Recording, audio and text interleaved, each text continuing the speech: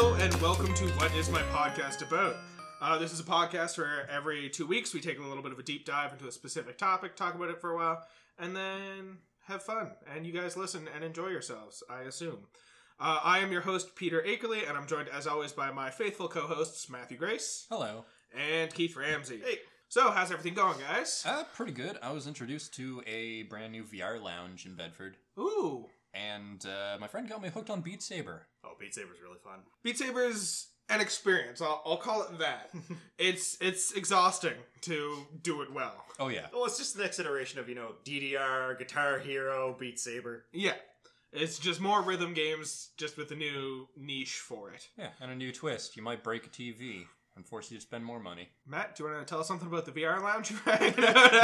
No. There's a TV involved? Well, there's 3 of them. So we got some big news going on in the world today. So Yeah. Disney Plus came out just recently. Pokemon Sword and Shield just came out.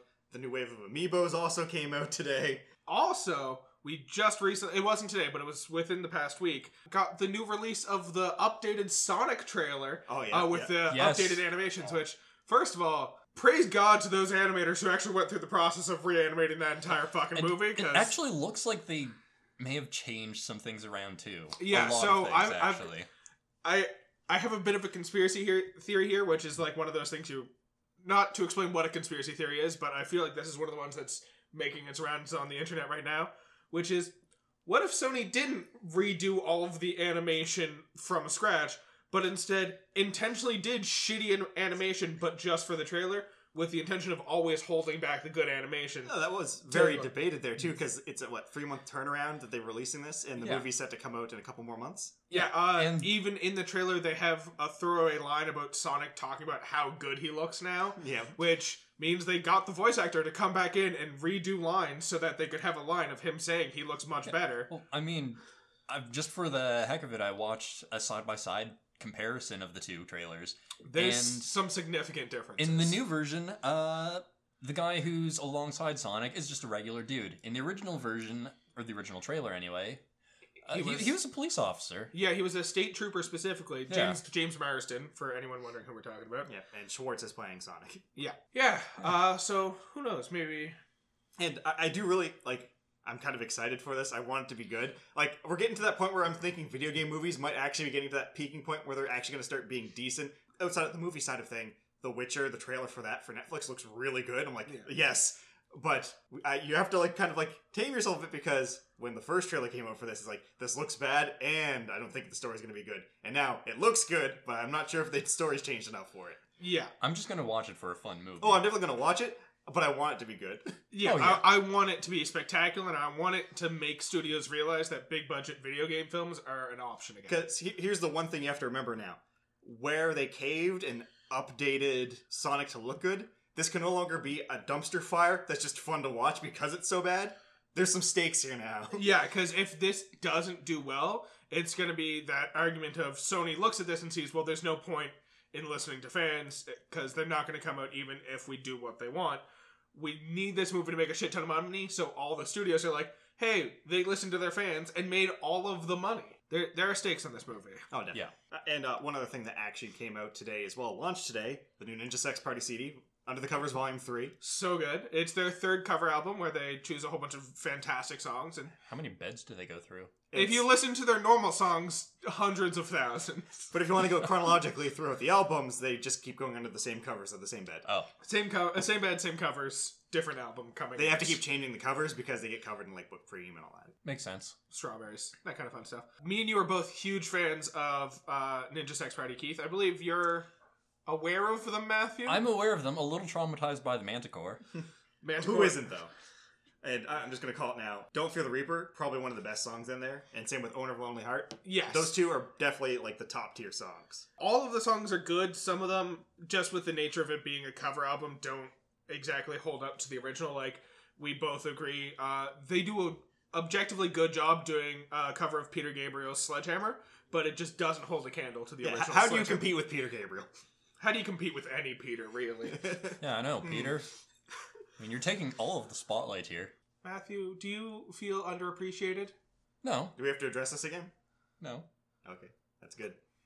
Good. You've been learned good between episodes.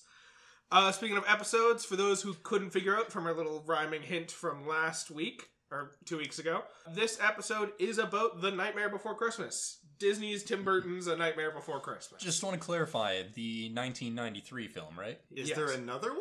I mean, apparently there were several re-releases done in CGI and such. Oh. I assumed Matt was going to pull out, like, they did a porn parody of it or something like that. I watched it very thoroughly for this podcast.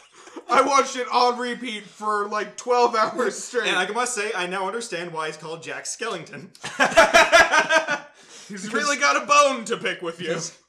I'm going to admit, I've never been a fan of Tim Burton movies, so I've never watched The Nightmare Before Christmas up until now. So when I went to search for it, I found The Nightmare Before Christmas, 1993, released 2007. I'm like, excuse me? Well, to be fair, that's probably a Disney thing because they like to just stop releasing and then re-releasing things for the simple fact of it makes more money. Yeah. Yeah. And also, I looked into it a little bit, and Disney released it under a different studio because they were afraid that it was too spooky for children. To be fair, it is a little bit off-brand with the rest of the Disney movies they were putting out back in the 1990s. To be fair, Tim Burton is off-brand for Disney when you think about it. But Tim Burton's also phenomenal. To be fair, that movie did a lot of informing what his future movies would be like, and he's hidden spooky elements in every single one of his films since then. Oh, of course. And before we get any further in this, there's something I want you both to think about in the concept of this for something I want to discuss after we get through the movie and the plot points and what we have to say. The internal debate, is this a Halloween movie or a Christmas movie? Don't need to answer now. I want you to think about it as we talk through this, and then we'll give our opinions at the end. Absolutely. Okay. So to give a bit of context on why that would be a question, for those of you who don't know what the movie is about, the movie takes place largely in a fictional world called Halloween Town, where all of the denizens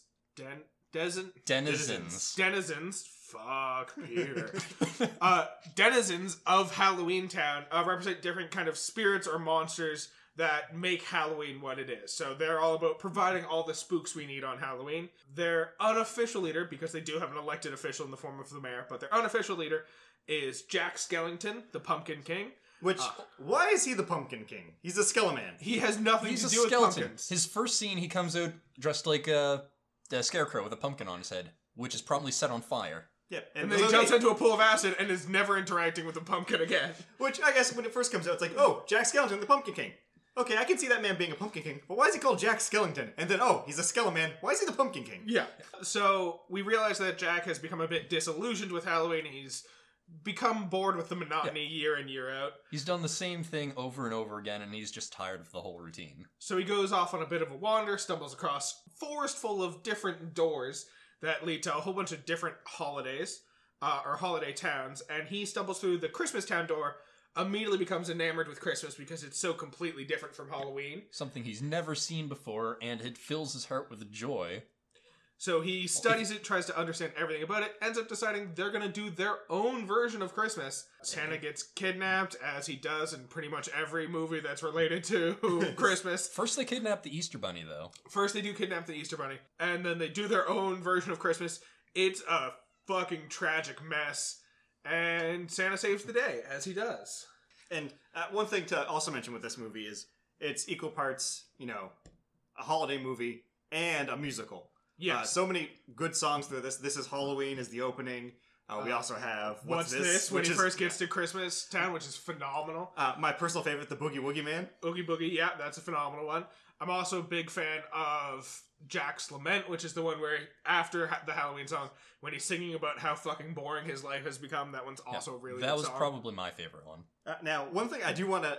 It catches me really quickly when I get into the movie is when he goes to the forest and he meets all the tree areas there. Yeah. There's doors for a lot of holidays that I'm a bit curious about, because there's one that's a turkey, which is clearly Thanksgiving Town. What is Thanksgiving Town? Okay, that's not the one I have the most amount of curiosity for. Well, there's also the Egg and the Harp, so there's Valentine's Town and Easter Town. There's also a four-leaf clover, so that's probably St. Patrick's Day Town. Yeah. There's another one, though, which is just a fucking candle. What is the candle for? My only inclination maybe is it's Hanukkah Town? Might be Hanukkah. It might be Hanukkah Town. My or feelings New is Year's, maybe? My thought was New Year's, but that also feels weird Or at just a stretch. Generic birthday?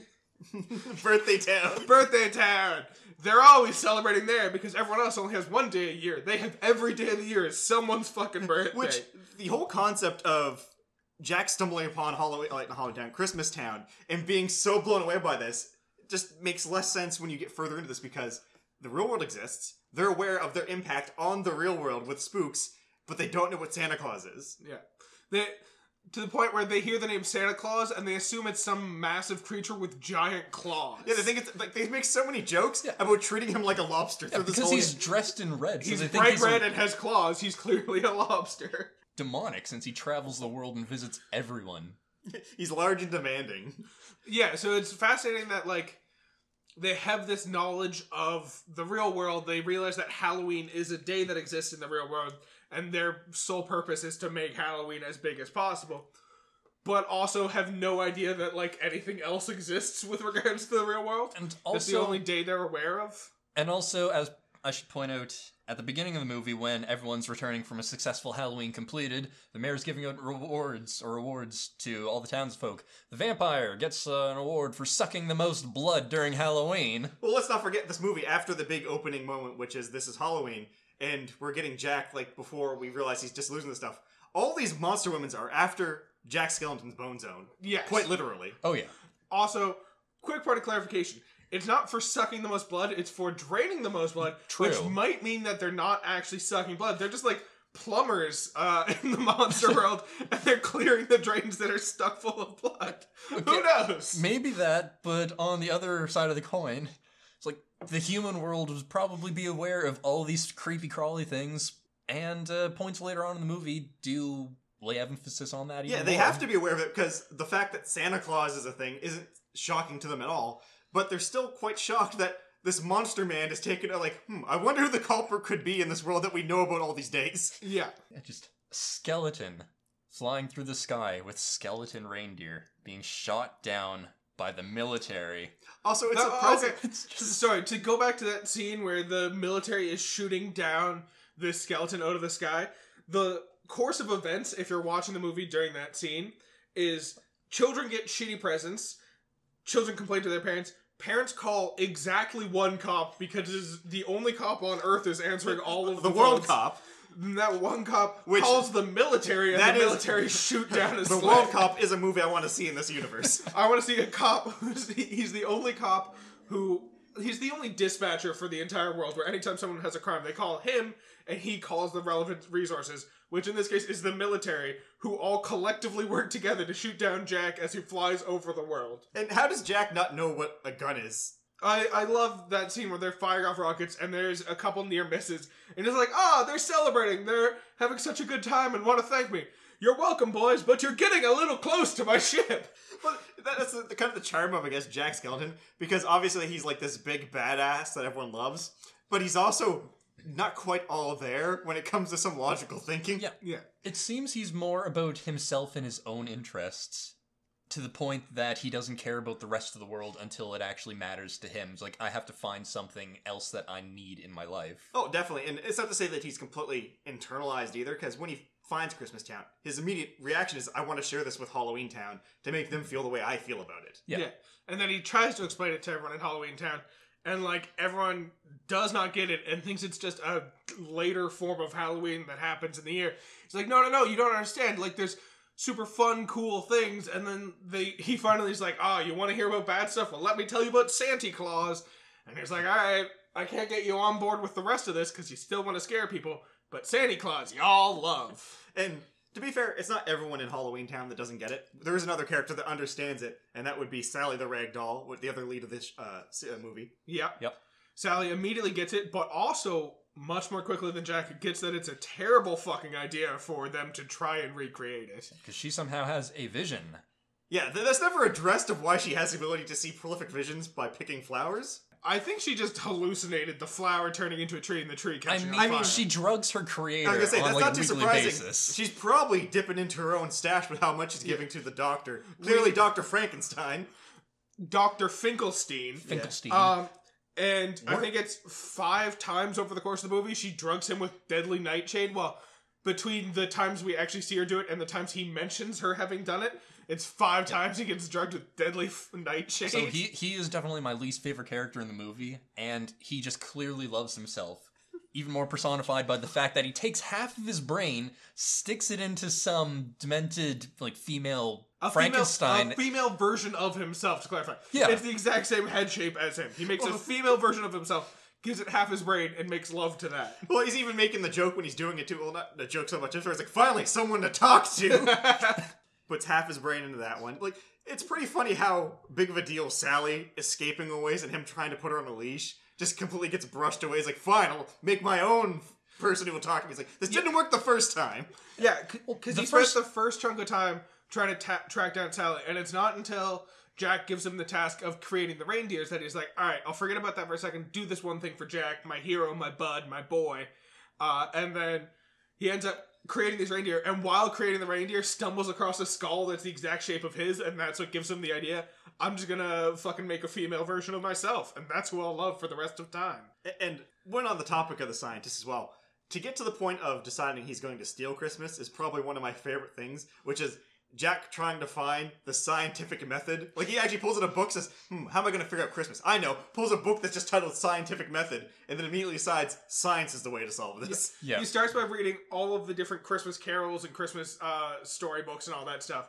Decides they are not helpful to him, so pulls out the scientific method. That leads to one of my favorite scenes in the whole movie, which is when he goes to the doctor to get items, the tools to do these scientific experiments. The doctor's like, oh, you want tools? What for? He's like, I want to do some scientific experiments. And the doctor, as a way of saying that this is a great idea, he goes, well, you do know that curiosity killed the cats. And Jack's like, yes, of course, that's good, I know. Well, to be fair, he just says, I know! Yeah. Like, that inflection, too. Yeah. Like they weren't even having a conversation. It takes the opposite tone, where normally in our world, curiosity killed the cat is the kind of phrase where it's like, curiosity's a dangerous thing, whereas in their world, curiosity's fucking phenomenal. A+ for feeling curiosity. You could kill another cat with that. And this whole segment, too, has a lot of good visual gags, too. Like the part where he's trying to figure out, like, how to make the paper snowflakes. He's cut into it, and he opens it, it's just a spider. Yeah. I legitimately spit out my drink at that point. I was not expecting that. I also really enjoyed the scene where he actually writes out the formula for Christmas. And if you look real closely at the formula, the first chunk is chestnuts divided by open fire. So it just says chestnuts over an open fire. Santa Claus equals Christmas, ? Yeah. I liked when he crushed up the ornament, sprinkled it into a glass vial, and it turned green and made a puff of smoke. He's like, an interesting reaction. But what does it mean? It's a central plot of this movie. What does it mean? Yeah. I also love how they kind of... So one of my favorite songs from the whole movie is What's This? The scene where, the song where he's going through Christmas Town. I love how they kind of mirror it at the end where, like, clearly throughout the whole film, no one else in Halloween Town understands the appeal of Christmas and they just want to do Halloween 2.0. But then at the end of the film, after Santa Claus kind of saves the day, he ends up doing a flyby over Halloween Town, which raises even more questions, because now does that mean that the different holiday towns are going to start interacting with each other more directly? Whatever, who cares? So he flies over and it starts snowing, and immediately everyone in the town starts going, what's this? What's this? There's something in the air. And I'm like, yes, you all get it now. You fucking understand, you pieces of shit. You understand you did wrong. Well, Santa knows everything. He knows everyone. He's kind of creepy that way. Halloween Town? No, they just care about scaring people. And now to add on to the what's this too, is the funny thing about this is, up to this point, Jack goes missing. The mayor's trying to find him. Goes the awesome line, he's like, Jack, I can't make decisions on my own. I'm an elected official. But when Jack comes back to Halloween Town, he's riding in like a snowmobile, carrying a sack of stuff. I'm like, no one in Christmas Town recognized who Jack was later on. Even Santa Claus was surprised when he saw him. Which means Jack didn't go around asking or buying this stuff. No, he literally stole a snowmobile and a bunch of shit from Christmas Town and brought it back to Halloween Town, which just adds more into like how aloof Jack is as a person. Yeah. His whole plan revolves around kidnapping Santa, so I don't think just stealing a couple items is that much farther below him. Which, on that note as well, he sends 3 children to go steal Santa Claus. 3? Well, he gives them very vague directions, which is head into the woods with all the holiday doors, go through the one to Christmas Town, and steal the big wig in charge. I assume that is the directions they gave him, and then they tell him Santa Claus. Because the first thing they do is they come back with the Easter Bunny, and he doesn't say, no, this is clearly wrong, look, it's a giant bunny, or something like that. He says, no, you went through the wrong door, go through this door, and shows them, like, the Christmas tree ornament, which means, like, yeah, he gave them the most vague directions, and they did surprisingly fucking well with those. Yeah. I mean, they black caught a giant bunny. Yeah. And They also- caught the Easter Bunny first. Also, considering when they get Santa Claus, they give him to Oogie Boogie. Yeah.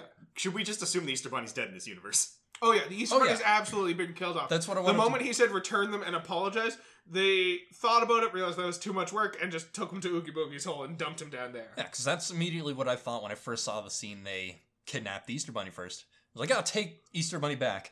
Okay, but did they really? Do they even know how to get back to where they got the Easter Bunny? They were literally told to make Santa Claus comfortable, and their response was, oh, well, let's throw him down with Oogie Boogie. No. Clearly, they're not ones for following The most orders. comfortable place of all. Yeah. But at this point, I want to point out a little bit of symbolism that I stumbled across. The three tricksters of Halloween, the three little kid trick-or-treaters, Yeah. they're the servants of Oogie Boogie, the Boogeyman. The Boogeyman is some sort of creature with no actual description of what it's supposed to look like, but it's just a tale told pretty much all around the world by parents to their kids. Hey, if you don't behave yourself, you're going to get the Boogeyman after you. Yeah, if there's one thing I learned from the first John Wick movie, it's that Keanu Reeves is the boogeyman in, Yeah. what was it, like, Poland? Was that the country that all the bad guys came from? Something like that. Yeah. But, no, the Boogeyman is the personification of evil just coming back to bite you in the behind for kids in that world. And these kids of Halloween Town, where their only goal in life is to cause mischief and scare people, these tricksters themselves worship the Boogeyman, essentially. And I really like how they play the Boogeyman in this one. He's probably the most fun character in the whole thing, and that's saying something with the other fun characters. He's in this. just plain psychotic. Yeah, and he's like got an insane gambling shit. And I love how he plays up the fact that, oh, we're gonna do this all by a game of chance, but I'm gonna cheat. Yeah. There's no denying that. We're gonna play a game of chance to see if you live or die, but it will not be a fair game of chance. We even see that at the end when, like, he's rolling the dice, and whatever number he rolls is how many times he cranks the lever to dump them into the pot of lava. Yeah. And he's like, rolls it, and he's like, oh, snake eyes. Phooey. And then he knocks the dice and rolls an 11. He's like, looks like you die. But to be honest, they were going to die anyway. He just made it happen a little faster. Yeah. Although he didn't actually make it happen. That's when we realized that even Oogie Boogie is fucking horrified of Jack Skellington. Jack Skellington replaces him. He's like, oh, fuck, no, I done goofed. I'll do what I can, but I'm probably not going to survive this situation. I don't know if he's that scared of Jack, because he also tries to kill him immediately after. He does, but he definitely seems shocked when Jack first arrives. Oh, yeah. Where the hell did Jack come from, honestly? God only. Because there's a lot of, like, leaps in logic you have. Again, it's a short movie. It's an hour and 17 minutes long. They have to cut out some things. Yeah. Jack immediately knows where Santa and Sally are at the end of the movie, which he travels back to Halloween Town through a crypt in a graveyard. Yes. Yes. Does that mean all graveyards lead to Halloween Town? Or he just happened to crash into the one gateway back to Halloween And Town. does that mean there's gateways to other holiday towns through everyday normal locations in our world? Well, yeah, we already know that at the back of every closet is a door to Christmas Town. It's just those dumb kids thought it was called Narnia, not Christmas Town. Ah, I see. Sorry, wardrobes, not closets. What am I talking You about? have to climb into a cornucopia to get to Thanksgiving Town. So the reason most people don't go there is you gotta be real small to fit into the cornucopia. Gotta climb up a rabbit's asshole to get to Easter Town. Now, what we're still talking about. Sorry. Feel free to cut that one out. So, one thing I want to talk about, we're still on the topic of Oogie Boogie in his lair. There's a scene I don't think I ever caught when I was younger, but Sally trying to save Santa, and she seduces Oogie Boogie by putting her leg that's removed through the door, and he's like, oh boy, and he walks over, and his immediate move is he removes her shoe and starts tickling, goes, Gucci Gucci Goo! Yeah. Gucci Gucci Goo, tickle, tickle, tickle. And like I forgot that scene as well, and I was expecting it to pay off in some way of like her chuckling when he's tickling her, and that's what like, because it's shown multiple times that when she removes the body parts from her, she still has complete control over them. So I assumed it was going to be one of those things where like he tickles it and then she ends up giggling away, and that's what causes him to realize. But no, it's just he notices that it's not a complete body. But like, why? Why did he tickle? Why did that have to be a scene that was included in the movie? Because we need to know that Oogie Boogie has a foot fetish. Oh, because you look a little deeper. They say that people are only ticklish if they were touched in those places, like tickled there by their parents when they were infants. So if you're not ticklish, your parents never tried to tickle you there. So Sally the Ragdoll was never loved by the person who made her. He never tried to tickle her. She never had any affection. I'm going to throw in a quick interjection. He may never have tried to tickle her, but he definitely touched her. That's probably true. Got it. This is Halloween Town. Kind of got to concede that. Okay, my soul hurts now. Anyway, moving on. I think the main reason Oogie was scared that Jack Skellington showed up was because he had just heard that Jack Skellington was blown to smithereens. Which, when you think about it, shouldn't really... But also, Sally definitely expected him to be scared of Jack because of the fact that when they're having that conversation and he's first tying her up, she says, "Oh, you bastard, if you don't release me and Santa right now, you're gonna hear it from Jack when he gets back to town." And like, she clearly tries to invoke Jack's name to scare Oogie Boogie, and it gives Oogie Boogie like a moment of pause, and right at that time, the mayor starts parading through and telling that Jack's been blown to smithereens. Of course, okay, he's gonna go through Halloween Town announcing to everyone, "Oh, Jack's dead." But then he's out in the middle of goddamn nowhere driving by just to deliver that message at the right time. Just to deliver it specifically to Oogie Boogie, because that's the only one he can assume he's giving that information Which, to. Also, at the same time, why do the Halloween Town people think Jack's dead? He gets hit and falls, shatters. The only thing that really happens is his jaw falls off, as we see. Yeah. But he's been lit on fire. Sally throws herself out of a window multiple times. And reassembles herself. And Jack can take off his head willingly. He plays fetch with his dog by pulling out one of his rib cages. It's literally a line in one of his songs is he can take off his head and perform Shakespearean songs. Why would his head falling off be a sign that he's dead? Also, at the same time, Jack also knows Shakespearean songs, but is completely oblivious to most of the real world stuff. That's a good point I had not considered before. Yeah. Jack Skellington is pretty much a stupid Mr. Worldwide. Yeah, he's has the awareness of everything around him, but none of the context to know what it means or how to use it to better his plans.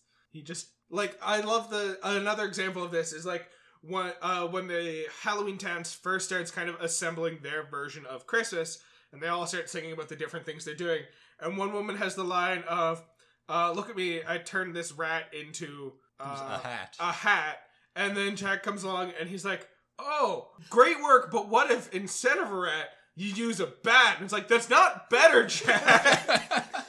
Kind of sad that they didn't go with a cat, play off Cat in the Hat, but they did do a rat, which would be found in a cat. That's kind of horrifying. It's very horrifying that you wanted them to smatter a cat flat and then turn it into a hat. I mean, they did it to a rat. It's another animal. My favorite thing, too, about all of this, insanity around it, too, with all the characters, because all the Halloween Town characters are insane in their own way. So Yeah. Sally being in this just makes it so much better, because she's clearly the straight man to everything going on. She's the one who realizes it's a bad idea. And one of the best scenes with her and Jack, because one of the big plot points of this whole movie is the love story of her wanting to be with Jack, and Jack being so lost up his own ass, essentially. That he doesn't have the least bit of awareness. And it's personified so great in the scene where he's like, "I want you to make my Santa suit." And she's trying to tell him, things are a bad idea, but he's only focused on the suit. It's like, "No, this won't work." It's like, "I have confidence you can make this suit perfectly fine." No, in Christmas. No, she's like, "Oh, this is gonna be a tragedy." He's like, "Oh, no, it's very simple. It's just red with the white ghost." She's like, "No, we can't do this." He's like, No, you have perfect sewing skills." She's like, "Christmas is a terrible idea." He's like, "Great, good job. We'll do fantastic together." We'll all do terrible together. It's like, No, just things will not turn out right. You're right, something is missing. Then the kids pull up Santa Claus. We got him. Oh, that's what's missing. The hat. The hat.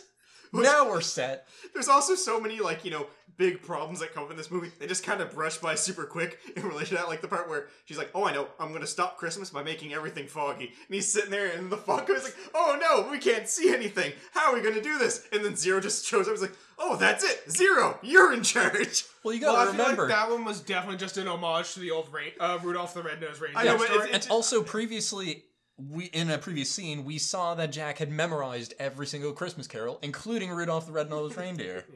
I just enjoyed how quickly they just brushed by that. It wasn't even an issue. Yeah. It was an issue for half a second, and then it was immediately resolved. So another thing I really like about, to go back to Oogie Boogie for a second, is during the intro song, while he doesn't specifically sing, we see what is very clearly his shadow on the moon singing, and that's where we realize that Oogie Boogie is essentially the god of nightmares, and that he's responsible for every bad dream you have. I don't remember the exact wording, but he's responsible for all nightmares on Earth, is what he says during that song, which means that in the end, Jack ends up killing Oogie Boogie. So nightmares are just over in that universe, too. To be fair, Jack doesn't kill Oogie Boogie. Santa Claus gets the final blow in there. Yeah. And we also find out that Oogie Boogie is the equivalent to 3 kids on each other's shoulders in a trench coat trying to get into a movie. Well, also, I think based on what happened in that scene, it's one kid who has coerced thousands of kids to get under the trench coat with him. And more so get into a potato sack. Yeah.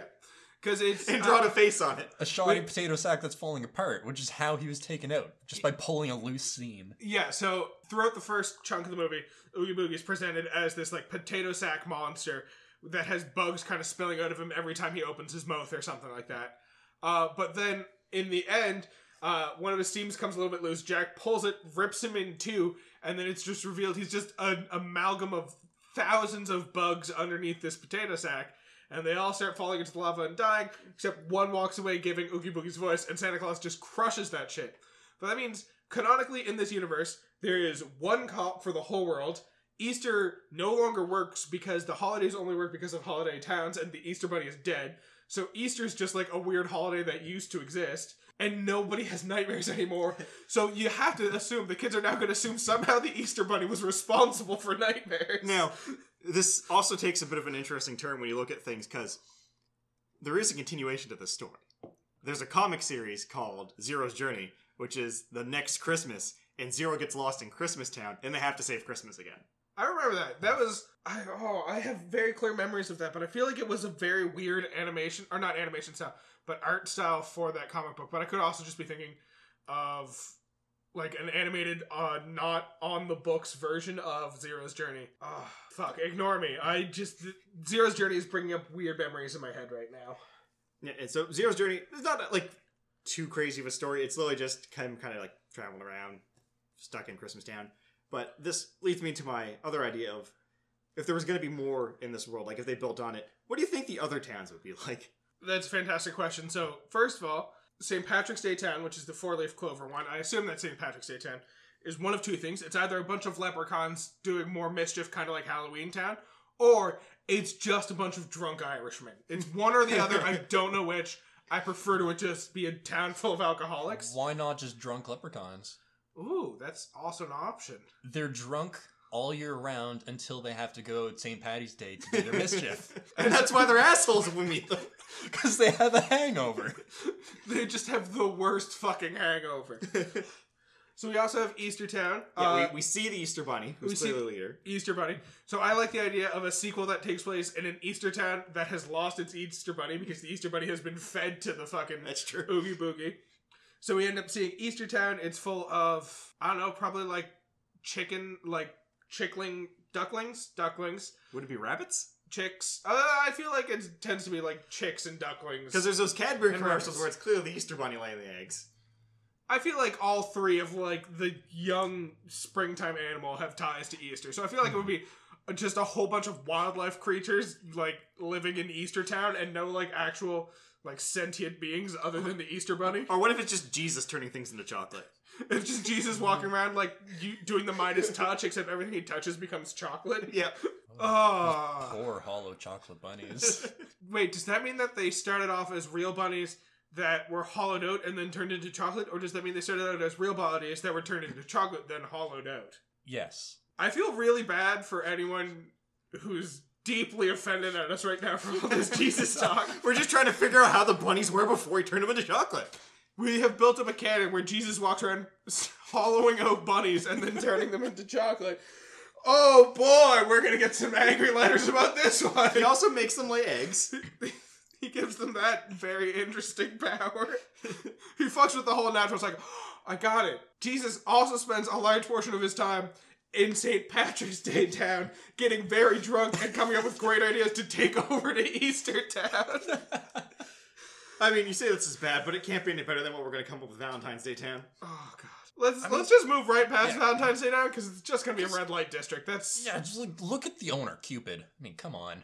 Because we also have to keep in mind, this also has to be from the mind of Tim Burton. Yeah, it's not going to be anything that would ever show up in a kid's movie. Let's just put it that way, move past. Everyone knows what we're talking about.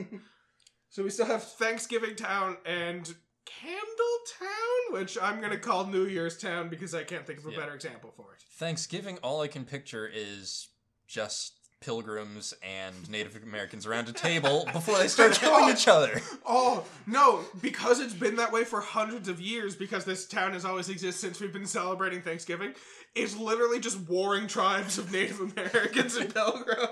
Well, no, because if Thanksgiving Town is the thing, that opens up a much better question of how do these towns come into existence? Does the holiday need to exist, or have they always existed? Which means, has there been in this world the preconceived notion that eventually the Europeans and the natives are going to meet? Well, that's a fantastic question. No, because they've always been like that. They started the whole ordeal.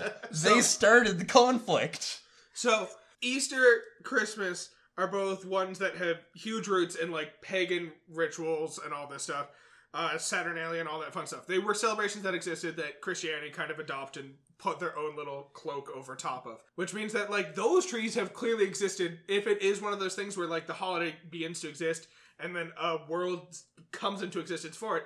Those trees have existed far longer than any of the other trees. So I love the idea of just, like, fucking one day some Europeans come over to visit North America, and then all of a sudden there's just a tree full of warring tribes alongside these ancient Christmas and Easter trees.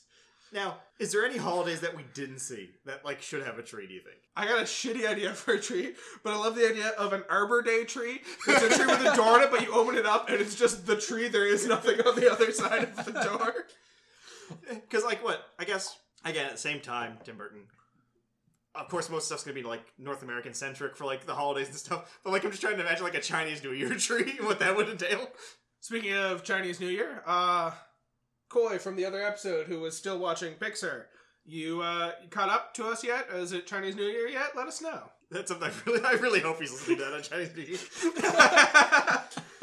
I really hope he, like, hears that one and, like, in a point of pride, tries to catch up by watching another episode and hears this one and we're still calling him out for listening to it on Chinese New Year.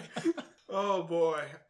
Let's see what else happened. What other holiday towns would be cool if they existed? Cyber Monday tree. Oh dear God. I love the idea of there being, like, a second smaller tree right behind the Thanksgiving tree that's just Canadian Thanksgiving tree. It's just a whole bunch of people being real polite to each other on the other side. Instead of Thanksgiving, it's your welcome giving. Well, it's just the American Thanksgiving one is warring tribes of Native Americans and pilgrims, whereas it's the exact same groups of people in the Canadian Thanksgiving one, but they're all just apologizing for the wars in the other town. There's a lot of songs in this one. What do you think the best song in this is? I think Oogie Boogie is definitely got the best song. My favorite's definitely What's This? No, I like the Jack's Lament song. The thing I like about What's This is it's pretty much, if you had to describe the song to anyone, it's pretty much just ADD in song form. Yeah. There's no other way around it. That's what the song is fully. It's just someone immediately being caught off guard by a whole bunch of things, and every time they, like, mention something, a new thing takes their attention away from it. Also, there's a lot of craziness in that scene too. Just him, he's breaking into people's houses and, like, cuddling up to the children. Yeah, he, like, checks under the bed to see monsters, and he's like, what? There's nothing hiding under the bed? And then, like, gets real close to a kid and, like, starts singing softly because he's next to the kid. And then, like, shouts very loudly, what's this? And runs away. And the kid wakes up, he's like, huh? What was that? And Jack's already off singing in a different area. Also, during this entire time, presumably pilfering the town while he sings. Yeah. Because, like, no one in Halloween Towns knows, no one in Christmas Town knows who he is, or, like, has any idea that the other towns exist at this point. Otherwise, Santa would definitely know about this. But Jack does collect a whole assortment of things during the song. Also, just on a side note, I do want to point out how much Jack Skellington looks like Slender Man. Because, like, if you look at art of Slender Man, or just various depictions, there's always these weird black tendrils snaking off behind him. Jack Skellington's collar kind of looks like those black tendrils, and he's tall with a white face and long white fingers and just a black suit. Maybe a sequel? Jack Skellington versus the Slender Man? Are you trying to say that Jack Skellington is the Slender Man? And just like how all these holidays propagate throughout our world, Jack Skellington has also just kind of, through random visits, been seen as Slender Man repeatedly? Maybe. I like that idea. Also, maybe it wasn't just a snowmobile and a bag of Christmas goodies that he took with him when he left Christmas Town. Human corpses? Elf corpses? Is that what you're suggesting? I mean, maybe. Fascinating. I like it. I mean, I can't say it didn't happen. I have no definitive proof of everything he pulled out of that box. Exactly. We only saw what he set up on the stage to present Christmas to the members of Halloween Town. This whole movie is done in stop motion, aside from a few things where there's some CG, and of course, Zero Is is hand drawn. hand-drawn onto the film itself. Yeah. It's really impressive.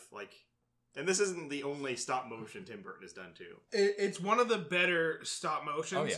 It's still at that point where, there are later stop motions that are done where they can fit in more frames and they can take the smaller steps. So you still see a little bit of skitteriness at certain points when, things are moving quickly. Even still, there were some points in the movie where I was able to forget that it was stop motion. Oh, definitely. Yeah, there's definitely some scenes where, you forget that it's stop motion. There are other scenes where, it gets stuttery. But, yeah, for the most part, it is one of the better stop motion films out there. Yeah, I think, if I had to say, what the best stop motion I've probably ever seen was probably Chicken Run.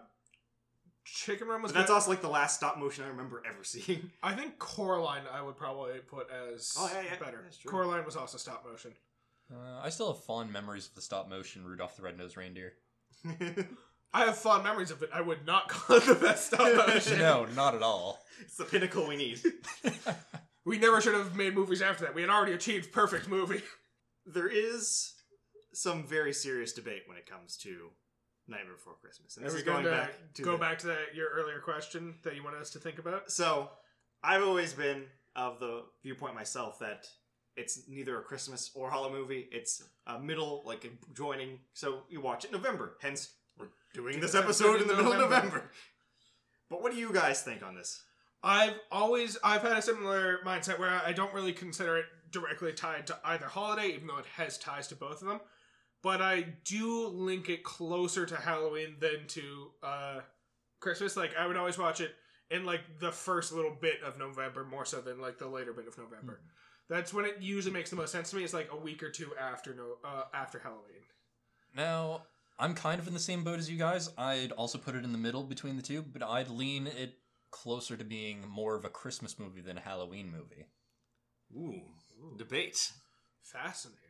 Because I have a rug I'm going to pull it out of you guys in a moment, but I want to see where you both go with Don't this. tell me it's a Thanksgiving movie.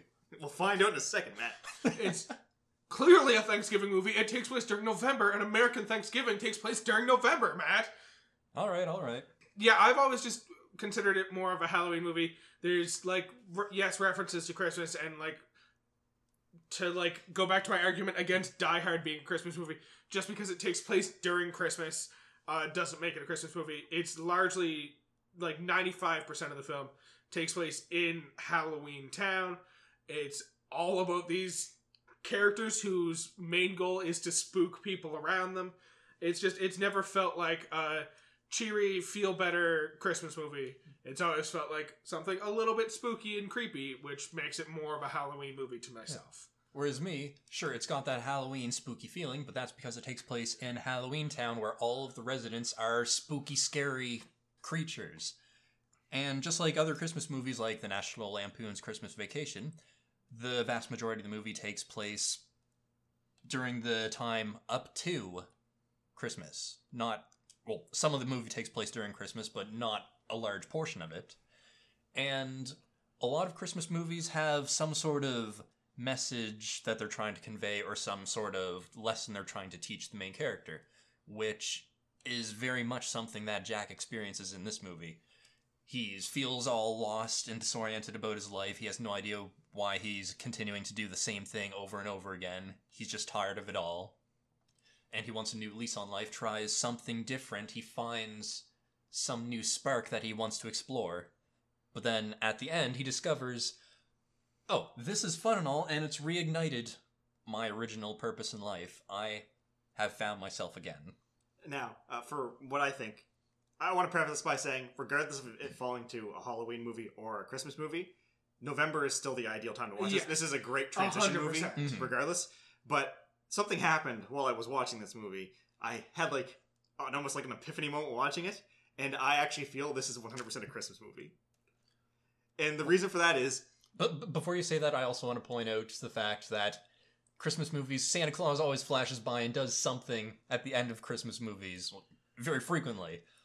In this here, It's like, oh no, we're most of the way through Christmas Eve. It might be too late to save Christmas. Do you think you can help us, Santa? Of course I can. I'm frickin' Santa Claus. Touches his nose and flies up through the chimney. And that is one of the reasons I started thinking more of this as a Christmas movie, because of the fact that Santa Claus does save the day at the end. But when you boil down the idea and the concept of this movie, yeah, it's Jack Skellington going through the loss of meaning and stuff like that. And then it gets replaced by him trying to find the meaning of Christmas. That's his whole goal for doing this. He wants to be Santa Claus and run Christmas because he wants to find the meaning and share it with the rest of the people of Halloween Town. Now, that's part of the reason why I don't put it fully into a Christmas movie, is because I don't think he's trying to find the meaning of Christmas. He sees the meaning of Christmas, but doesn't quite grasp it. He gets the feeling of warmth and happiness and wanting to share it. Yeah, but at the end, he understands Christmas, and it's that he realizes, I don't need to run Christmas to enjoy it, and I can spend it's actually about being with the people I care about, and that's him getting with Sally at the end. I suppose. But it's not, it's more him reigniting his love of scaring people, less he's found joy in sharing happiness. So. And ends with a white Christmas. And ends with white Christmas. All well and good, fantastic points. First of all, it doesn't have any of the hallmarks of a Christmas movie. He's not searching for the meaning of Christmas. He's just trying to, understand Christmas at a base level. Trying to understand what he feels about Christmas, not so much the meaning of Christmas, although you could argue that's him searching for the meaning of Christmas. Yeah, because a good part that gets exemplified is he's trying to scientifically crack Christmas, which the meaning at the end has nothing to do with the science. And I guess the best way to explain it it boils down to is the reason you can easily say it either way is because it's either a spooky movie that's stealing tropes from Christmas movies, or it's a Christmas movie using spooky aesthetics. Yeah, and I just feel it's more of a spooky movie using Christmas tropes. There's just not enough of the hallmarks of Christmas movies. There's no people coming closer together over the course of the movie. He finds out about Sally, but even that's really played down. It's in the last scene he finally acknowledges Sally as another being who he can have a conversation with, and that he just says hello, and then the movie kind of cuts away. And even the climax, the penultimate scene of the movie, happened in Halloween Town in spooky Oogie Boogie's torture room. Yeah. And there's nothing Christmassy about that, except they had to save Santa. Well, yeah, Santa is the only Christmassy thing there. True. Who absolutely commits murder. Other fun thing I want to point out about dates in this movie. We know of 3 specific dates that happen in this movie. The very first day of the movie, the very first opening scene it's the end of Halloween. We know that the movie ends on Christmas. There's one other specific date we're given, which is right when they start singing Making Christmas and talking about how they're redoing Christmas in their own fashion. We see a sign that counts down the number of days to Halloween, which they're covering up with a sign that now counts down the number of days till Christmas. And on that sign, it says 36 days till Christmas. Now, that might seem like a very uninformed date, and it's just a random number they chose. However, that means nothing to us right here in the moment, but the day we release this podcast, so the day that you're presumably listening to this, if you listen to it the day it comes out, is 36 days before Christmas. We release this on November 18th. 36 days later is Christmas. Of course, we're all very cutting, charismatic stallions that plan that out. 100%. Definitely. We didn't choose Nightmare Before Christmas the week before. No, we very clearly had been planning this for months. We even chose to have our release schedule come out on Monday so that it would be 36 days. That's why we planned to start this podcast last year, so we would get to this very point for this very specific Monday. Yeah, this was all very specifically planned out. You're now aware of our plan, and we will accept applause, which I promise we will hear when you applaud. So just be ready, because from this point on, we actually are not planning anything. So we're just making it up as we go after this. We were originally planning on stopping here, but we've been having so much fun otherwise. We've decided we have to keep going now, even though our plan has come to fruition. For all 3 of our fans. Coy, Katie, and was there anyone else? Hana, who keeps emailing us about Mothman. Our 3 fans. I don't know if she's a fan, but... A listener. All 3 of our listeners. She might be a Mothman devotee that's just trying to get us into the cult. She might be the reason he was around here, I guess. Also, we can't forget Greg. Oh, of course, Greg. So we have four listeners. Oh my God, guys. We're officially outnumbered by our listeners. Let's just say we're kind of internet famous. Yeah, people know us. Yeah. We get stopped on the street for jaywalking. Well, you guys do. I don't jaywalk. No, you just get stopped by the bus not picking you up. Alright, so, it's time for everyone's favorite time of day. We haven't Bedtime? had one of these in a while, but we're going to do a Peter game, so... Do you have a jingle? Nope, that's something else. Jingle pending. I'll have a jingle eventually, I promise. Okay. I'll come up with one. Now, I'm a creative individual. we should probably establish this now. What is the punishment for losing? That is a fantastic question. Because I think everyone wants to know what Matt's going to have to suffer through. Yeah, what am I going to suffer through next? So, I think, when's our next episode? Gonna be the first week of December? Yes. I just got my taste back. I don't want to eat another pepper. I'm not gonna make you lose your taste for all of December. Jesus, that was a long time, Matthew. I think our punishment should be that little musical jingle that we do every at the intro of every episode. We need to come up with a Christmas-themed one for the month of Christmas. I think whoever loses this one is gonna have to do a caroling-themed version of our intro. And maybe it'll work out, maybe it won't, but we'll see. We'll see what happens. All right. So whoever's going to have to put Christmas lyrics to our To our jingle. Okay. So, this game is going to be Complete the Lyric. So, we've already discussed this is a semi-musical. There's lots of fantastic songs throughout this movie. So, what I'm going to do is I'm going to read the first half of the lyric. I'm going to leave in a specific number of blanks, and you're going to have to write down the words that fill those blanks. If you get it exactly right, you get a point. If neither one of you gets it exactly right, whoever gets closer gets a point. Cool? Sure. Alright, so our first lyric comes from Halloween Town, the opening song of the movie. And here is the line. It goes, I am the clown with the tearaway face, here in a flash, and blank, blank, blank, blank. 4 blanks. Once again, I am the clown with the tearaway face, here in a flash, and blank, blank, blank, blank. Do you guys both have an answer written down? Yeah. Yep. What do you got? Gone Without a Trace? Vanished without a trace. The answer's Gone Without a Trace. Oh, yes. That gets a point. So happy, because that was one of the lines in the movie that I could not identify what was being said. All right, our next line comes from Jack's Lament. Okay. So this is the song where he's sad and singing about how he's the king of Christmas, the king of Halloween, and doesn't know what's left in his life. So, the line is, to a man in Kentucky, I'm blank blank, and I'm known throughout England and France. To a man in Kentucky, I'm blank blank, and I'm known throughout England and France. What name is he known by to the man in Kentucky? Alright, do you guys both have answers? Sure. What do you got, Matt? Quite lucky. Unlucky. It's specifically Mr. Unlucky, but Oh. Keith, you're closer, so there you go. Next up, we Oh, have yeah. a line from What's This? So for those of you keeping score at home, Is it just what's this? Is that going to be the line? we're currently tied 1 point to 1 point. Blank, blank, blank, blank. Blank, blank, blank, blank, blank, blank, blank, blank, blank, blank. Which part of the song am I singing? Well, that wasn't the what's this. What's This? I think that was the Animaniacs song. What's This? There are children throwing snowballs instead of blank blank. What's this? What's this? Oh, wait, no, There are that tune you did earlier was they fight. They fight, they fight, they fight. The itchy and That's scratchy it. show. That's the tune you were doing. Quite likely. I guess I'm completely wrong, but I also have mine. What do you got, Matt? Pulling hair.